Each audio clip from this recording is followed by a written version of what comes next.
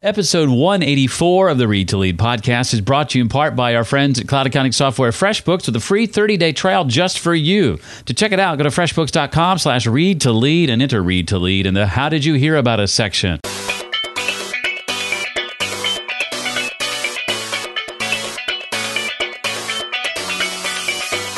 On the stage, I have to be willing to be affected by the other actor. And that means that I don't say my next line because it's in the script. I say it because the other actor makes me say it.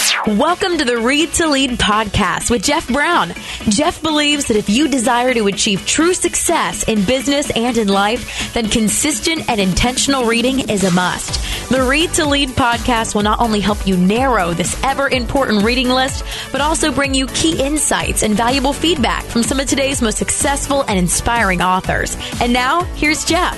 I am indeed Jeff, and this is the podcast that's dedicated to your personal and professional growth. And today, we're going to be hopefully growing in the area of relating and communicating. My guest today is none other than Alan Alda. Yes, that Alan Alda, the one and only Alan Alda, and he's going to share with us all he's learned of the last quarter century in the art and science of relating and communicating. We'll gather in just a moment to talk about his brand new book, If I Understood You, Would I Have This Look on My Face? And we need to look no further than the current political climate to know that we've got a lot of leaders sharing their ideas in such a way that those on the receiving end actually do the opposite of what the leader would ultimately like to see them do. And a lot of the reason for that is because the way in which messages get communicated. It's oftentimes how you say what you say, not just what you say. If you or you and your team struggle at all with relating to one another, with communication, then today's episode is definitely for you. Our sponsor for today's episode, cloud accounting software FreshBooks, helps me do a much better job of communicating and relating to my clients, helping me and them stay up to date on where we're at with the project, what's been paid, what hasn't been paid. There are many reasons I love FreshBooks, and I think you'll love them too if you just give them a try. And that's all we're asking you to do is try it free for 30 days, no obligation to continue, and you get access to all of FreshBooks' features during the trial. Nothing is held back. To check out all those awesome features and use a product that I've been using since 2009, you can go to freshbooks.com/read to lead and be sure to enter Read to Lead in the How Did You Hear About Us section. Again, that's freshbooks.com/read to lead to take advantage now of that free 30-day trial offer from FreshBooks. I hope you'll check it out. Well, as you likely know, Alan Alda has earned international recognition as an actor, writer, and director. He's won 7 Emmy Awards. He's received 3 Tony nominations. He's an inductee of the Television Hall of Fame and was nominated, of course, for an Academy Award for his role in The Aviator. He played Hawkeye Pierce on the classic television series MASH, and his many films include Crime and Misdemeanors, Everyone Says I Love You, Manhattan Murder Mystery, and Bridge of Spies. Alan Alda is an active member of the science community, having hosted the award-winning series Scientific American Frontiers for 11 years and founded the Alan Alda Center for Communicating Science at Stony Brook University. He's the author of 2 previous best-selling books, in case you don't know, one called Never Have Your Dog Stuffed and Other Things I've Learned, and Things I Overheard While Talking to Myself. His latest book is If I Understood You, Would I Have This Look on My Face? My Adventures in the Art and Science of Relating and Communicating. Well, Alan, when I started this podcast 4 years ago, a relatively small project then, if someone had told me I'd be one day talking to you, I would not have believed that. So thank you, first of all. You're welcome. It's not so hard to believe. Well, I am excited and delighted to do this. I want to talk first about a part of your background and career that probably most people aren't as familiar with. Talk, if you would, Alan, about the genesis for founding the Center for Communicating Science 20 years ago. What was the impetus for that? Actually, the center itself was founded about 8 years ago, but the impetus for it, the reason that it began was 20 or 25 years ago, when I was doing the television show Scientific American Frontiers, and I was interviewing hundreds of scientists and sort of stumbled into a way of interviewing them that I think was unusual, at least in those days, which was not to come in with a list of questions and just give them the cue to go into a little mini lecture for the camera, but to actually explain it to me so that I personally could understand what they were talking about, which made a tremendous difference. There was a personal connection that had to happen for them to help me understand it. They weren't talking to the unseen, unknown millions. They were talking to this one poor schmo who couldn't get it. And the more I couldn't get it, the more they had to try to come at me with different analogies, different ideas, different ways of understanding it. And in the process, the audience was getting it in a variety of ways. And when I finally understood it, there was a better chance that they understood it too. And I began to think, what if we could help scientists develop that same connection, that same open channel when they're talking about their work, and be able to do it without somebody like me standing next to them trying to help it happen. So I got the idea that the way I had learned how to develop that connection with another person was through studying improvisation and all the other tools I use on the stage to relate to another actor. That becomes useful in relating to other people. Well, I can't imagine going into an interview, and I would imagine maybe the first time or two it might have been a little scary for you, but I can't imagine going into an interview not knowing what I was going to ask or not having a list of questions. As a former broadcaster, I rely on that. Let me answer that because I think I know what you mean by that. I had an advantage in that it wasn't in real time. I was interviewing them for an hour or 2 hours, and that would be edited down to a couple of minutes. So I had the luxury of being able to go far afield and still arrive at something that was coherent, because the coherence would be obtained in the editing room. and when I interview somebody in real time now on a stage, for instance, or in a live broadcast, I do have guideposts.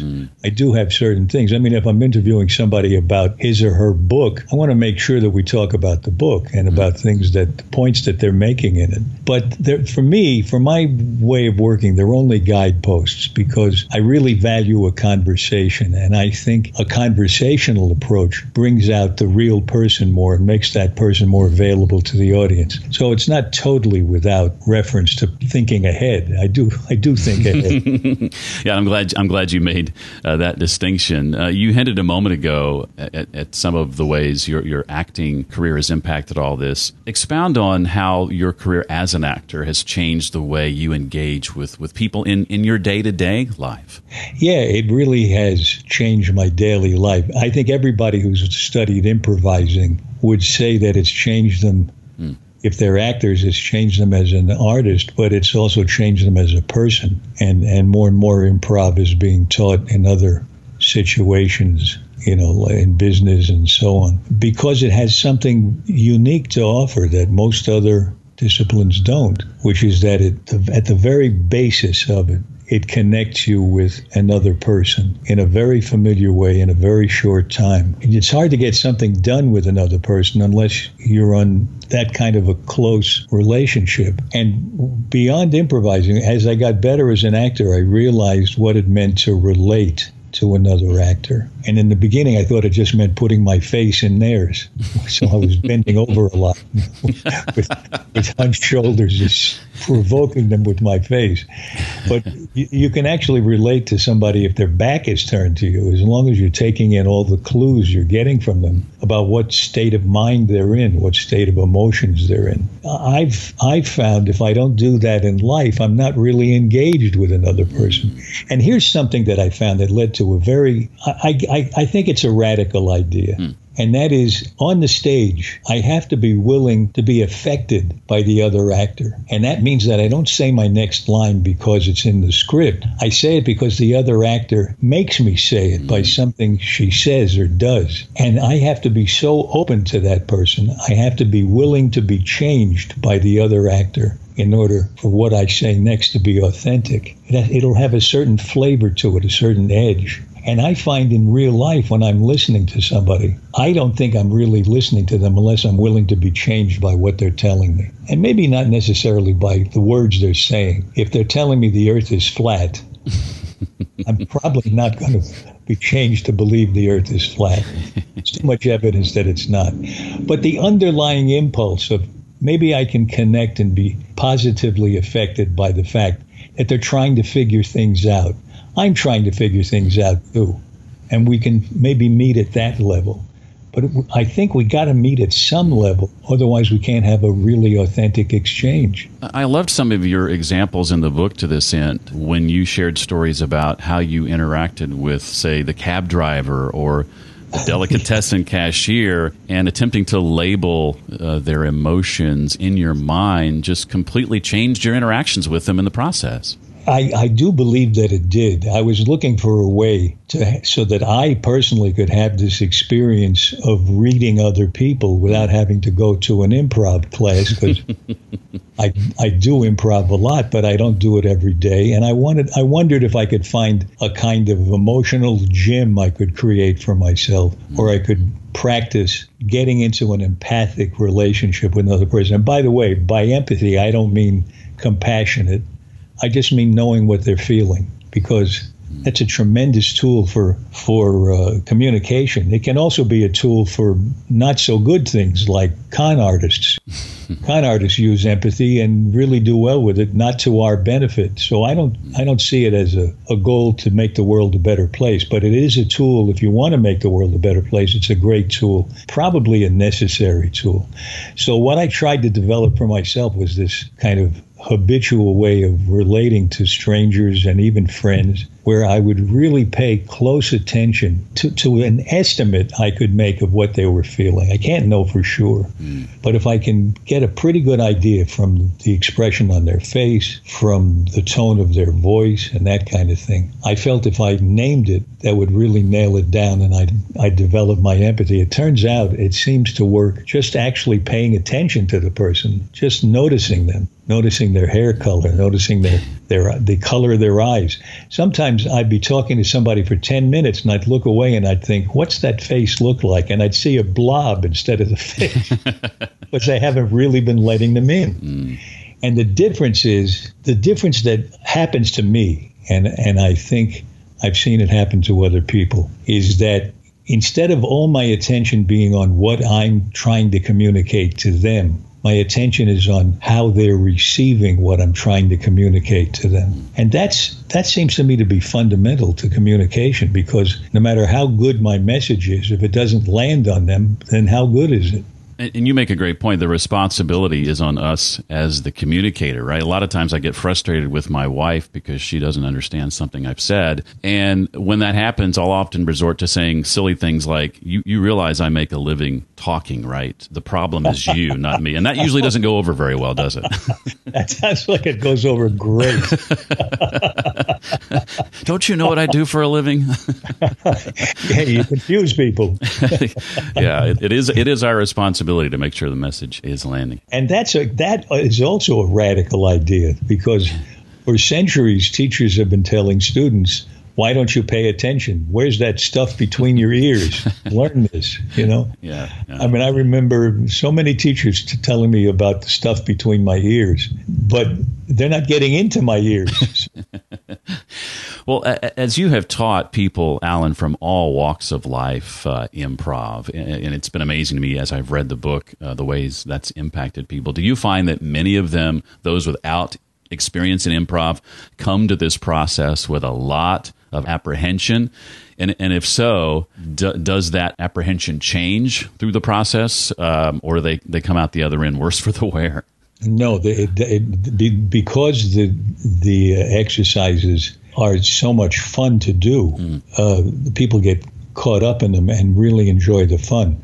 There's so much fun, in fact, I have to warn them not to regard them as trivial just because they're fun. Because the way we've organized it in our workshops, and you're right, it's for all different walks of life, scientists, doctors, business people, women in business, and so on. What we try to do is make sure they understand the relevance of these exercises to their workplace life. And instead of doing scenes, once they have the basics of the improv vocabulary, Then we do role playing drawn from instances in their own particular workplace. And we keep reinforcing the idea that the exercises we did were not just warm-ups, they're actual tools to use in these experiences that you have daily.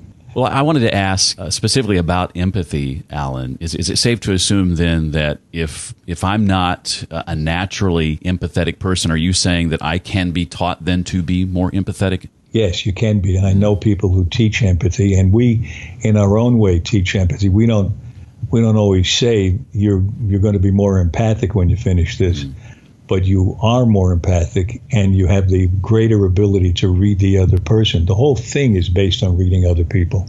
I mean, I'll give an example is we can play a game of catch with a ball that doesn't really exist, but I hold the imaginary ball in my hands, just made of space. But the way I hold my hands tells you if you're paying close attention to me and if I'm really helping you follow me, if I'm following the responsibility I have to help you follow me. I'm careful about holding the ball the same way every time I hold it, so it's the same size. And if I toss it to you, you see as it leaves my hands, and by the way my whole body moves in tossing it, you see how hard I'm tossing it. You can judge how much it weighs. You can judge automatically, as if it were a real ball, how long it's going to take to get to you. And when you catch the ball, you catch the same size ball, and it comes at you with the force it would have if it were real. That ball comes into existence for people watching, and for you, by virtue of your observation of me and my observation of you. We agree on the existence of the ball the same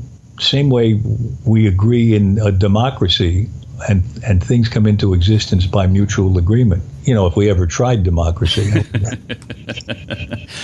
Yeah, I would love for every politician on the planet to read this book. It would make the world a better place. Somebody I know who teaches empathy said to me, you've got to send this to every member of Congress. Well, we'll talk about how this applies, Alan, to even written communication, that we can have an understanding of what's going on in the mind of our audience, even when they're not actually in the room with us. Yeah, I'm ready for people to push back on this because it sounds so odd, because we're going from observing people's faces, you know, as in the title of the book. If I understood you, would I have this look on my face? Where the solution is in that title, to pay attention to the other person. So how could that possibly work in writing?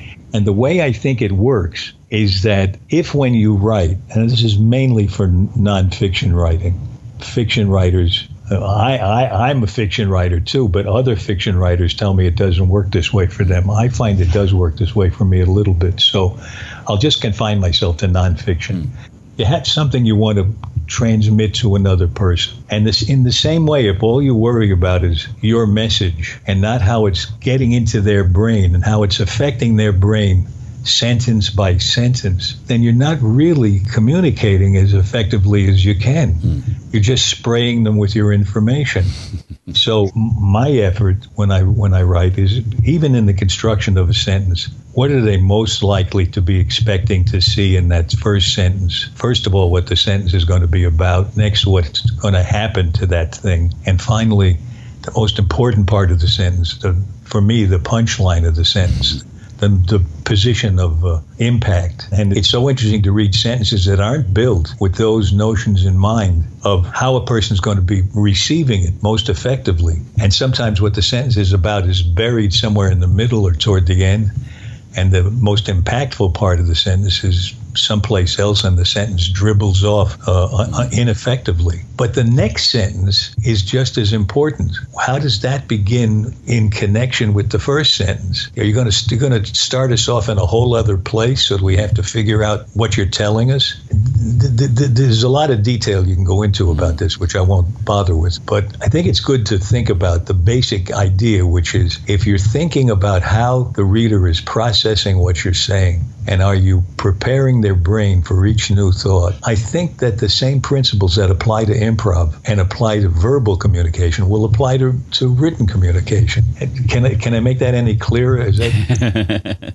I think you did great. How does say things like the curse of knowledge play into that? What do you have to be careful with by knowing too much? A number of people, including us, have used the phrase curse of knowledge. It was first invented by a couple of economists about 20 years ago, having to do with financial instruments and transactions, where the seller knows the real value of the item being priced and doesn't realize that the buyer doesn't know everything that the seller knows. If I forget what it's like not to understand something in the depth that I understand it after studying it for 20 or 30 years, and now I'm using a term, a word, a reference to a process that I really understand deeply, but you can't be expected to because you've been spending your life working on other things. That's the curse of knowledge. It's not a curse to have knowledge. It's a curse to forget the knowledge that you have is deeper than the knowledge the other person probably has.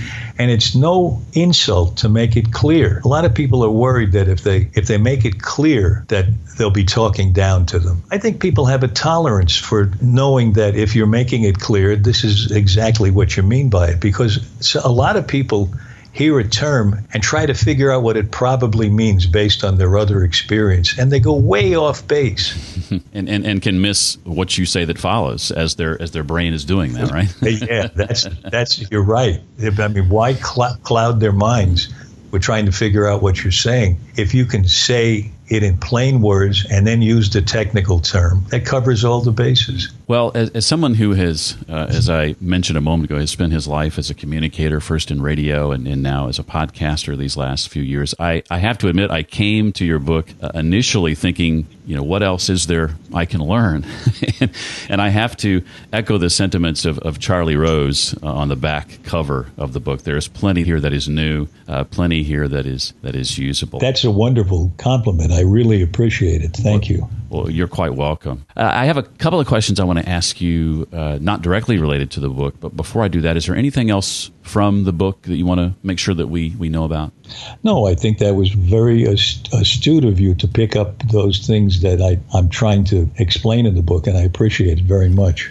Well, thank you. And unlike most people who interview authors, I try to read the books first.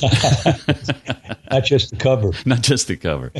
Well, speaking of books, I'd love for you to think about one or two over the last few years that have had an impact on your, maybe even early in life. What are those books that when you think about have really, really impacted you? What are the ones that come to mind? Well, the book I keep thinking about was, first of all of Hemingway, which still, I think, informs the work I do in communication, because he was a landmark writer in simplifying language, sometimes to the extent that he parried it himself, unfortunately. But the language was so plain spoken, and he was able to evoke emotion and settings with few words, but very, very evocative words, and kept away from adjectives and just made the words stand for the things, and evoking the things made you see them and feel them.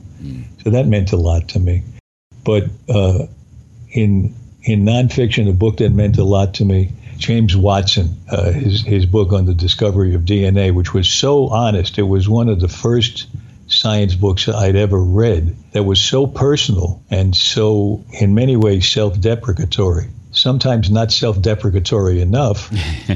There were some things that maybe he regrets having done in the process of discovering it. But those books were written with such clarity that they really helped me understand parts of the universe that only scientists could understand with such depth. But they opened a door for me, and I really appreciated it. And they helped lead me to this search I'm on now, that I have been on for the last 25 years at least, to try to see if we can get the beauty of science to be understood in such a way that it gives us the same pleasure that it can give scientists. It's an amazing look at the universe that most of us don't have. And then once I started helping in that field, they themselves were telling me, this is changing my marriage. Communication stuff is helping us talk to each other in a way that reduces the conflict and the friction, because we're really listening to each other better. And I began to realize that teams were working better, and we were able to begin to translate what we work on with scientists and doctors whose teams were being affected. There were teams in business that could be affected in the same way, and we just needed to tweak it to work in those settings as well. So I've really found by experience that this kind of applies to everything that humans do when they try to get something done. They have to communicate with one another. And what's ironic is anthropologists tell us that what makes us so much more successful than the other animals, they tell me it's due to our ability to socialize and therefore to communicate. And if that's what makes us tops in the world, how come we don't work on making that as effective as possible? And I'll add to emphasize a point I made earlier, just because you talk for a living doesn't necessarily mean you're good at it. That's true. And you know what I find is we can all improve. Since I've been working on this, I've got so much better. At least I believe I have, and the response I can get from an audience makes me believe that I'm so much better at it than I was when I started. And I thought I was pretty good. I came into it with decades of experience of communicating with an audience and putting my attention more on how they were getting it than on what I was telling them. Just flipped it right over, and I'm moment to moment in better touch with the people I communicate with now. And like that corny saying on the bracelets, I love you more than yesterday and less than tomorrow. I'm better at communicating more than yesterday and less than tomorrow. Well, you seem to stay pretty active, pretty busy. I'm curious to know what's next for you. What are you and your team working on now that you're excited about? Anything you'd like to share? Yeah, we're working on extending what we do in communicating to hospitals, to many hospitals. We're bringing it overseas. We were this year in Oslo and Dublin, Scotland. We were in Australia. Next year we'll be in Israel. So we're spreading it around the world. I think you have to have a vision. And I started out with a vision that was kind of modest. It was to rule the world with teaching communication. And I don't know, I'll be dead before it happens, but I'd love to see science and medicine taught with these ideas in mind. And we now offer this training to corporations, and it's a profit-making company, the Alda Communication Training Company, ACT. It's a profit-making company, but all the profits go to support the Center for Communicating Science. So it's one helping the other, because what the center learns, we use in the company, and what the company learns, the center uses. And our first project has been Women in Business, to try to help women have the tools that they need to navigate around the obstacles that still exist for women in business, while the culture is continuing to change to a more rational culture. It's really weird to me. Research study after research study shows that the higher women rise in a company, the better the company does with its bottom line. So I would expect that to be self-reinforcing. I mean, if you do better, then wouldn't you do more of it? But it doesn't seem to work that way for various reasons. So there are still obstacles to be navigated around, and we're able to use this communication training to help do that. Yeah, in fact, as I recall reading the book, empathy combined with the presence of women in teams helped those teams be more effective, not necessarily intellect, right? Yeah, that was so interesting. That particular study you're talking about, or series of studies, showed that if you just pick a team based on their IQ, it won't perform as well in a very wide range of tasks as a team where there are more women. They have better emotional quotient, EQ, and also have a habit of letting everybody speak freely, which is a little bit, in my mind, it wasn't cited in the study, but to me that's another example of empathy. If people are exercising a little empathy, they won't hog the spotlight or the microphone, and they'll let the other person talk. I've been hogging the microphone, but I assume it's sort of okay because it's an interview. Absolutely. Please, feel free. That's an interesting point you bring up. Why do you suppose, why isn't it self-reinforcing in your experience? That's the $64,000 question. I think the trend is moving that direction, but certainly not as fast as many would like to see. It's gonna take, I think, more examples of the success in that space, I think, for it to take hold. Yeah, I think you're right. I tease my wife often that as owners of a 4K TV, that she chooses to forego 4K content and insist on using our brand spanking new television to watch shows from the 70s and 80s, and MASH is by far one of her very favorites. Well, I could have saved you a lot of money if we had only shot it in black and white. You could keep your old Philco. Zenith with a round screen.